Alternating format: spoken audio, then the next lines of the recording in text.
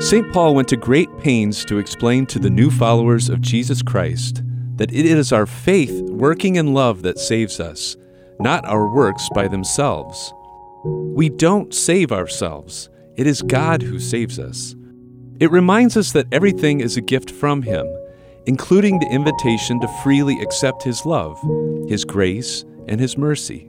It reorients our focus from self to God, from self-reliance to reliance on Him. Let's listen to Paul's letter to the Romans.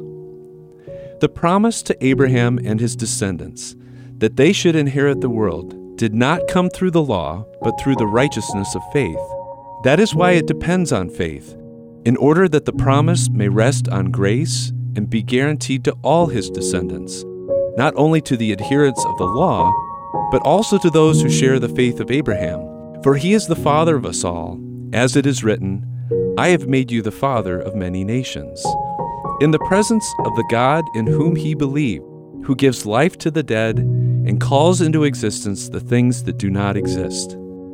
In hope he believed against hope, that he should become the father of many nations. As he had been told, so shall your descendants be. That is why his faith was reckoned to him as righteousness. Let's pray. Father of grace and mercy, help lead us to a life that acknowledges everything as a gift from you. May all see the righteousness of our faith, working in love, giving glory to you. Amen. This is Mike Kelly with Pray for Two. Listen anytime at prayfor2.com or on the Redeemer Radio app.